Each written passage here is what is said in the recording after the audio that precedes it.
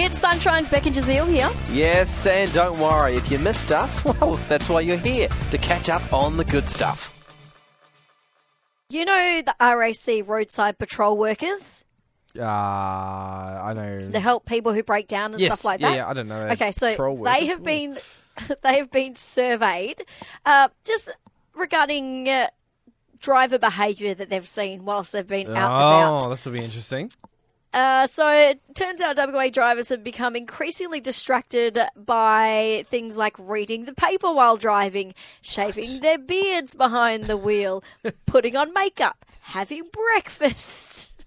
What? So when they say they've witnessed this, is this because it's caused a crash and they've attended to help, I don't know, put a new tyre on or whatever? Or I have they think it's just... a bit of both. Right, okay. I think it's what they've seen also because they drive a lot, so they see a lot of stuff. Also seen an increase, unfortunately, with concerning a trend with the road rage. Oh, okay. I think it's getting a little bit worse. But also, apart from dealing with driver distraction and the road rage, they've also reported acting as a roadside Uber in some really weird breakdown events.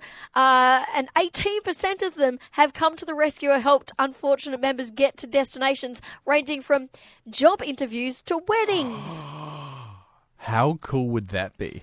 What car did you go in? Like, I'm sorry my car broke down, but I've really got to be at this wedding. I'm best man. Do you mind if you could you get me there? Thank you. Well done. I'd actually be stoked if I rocked up in that.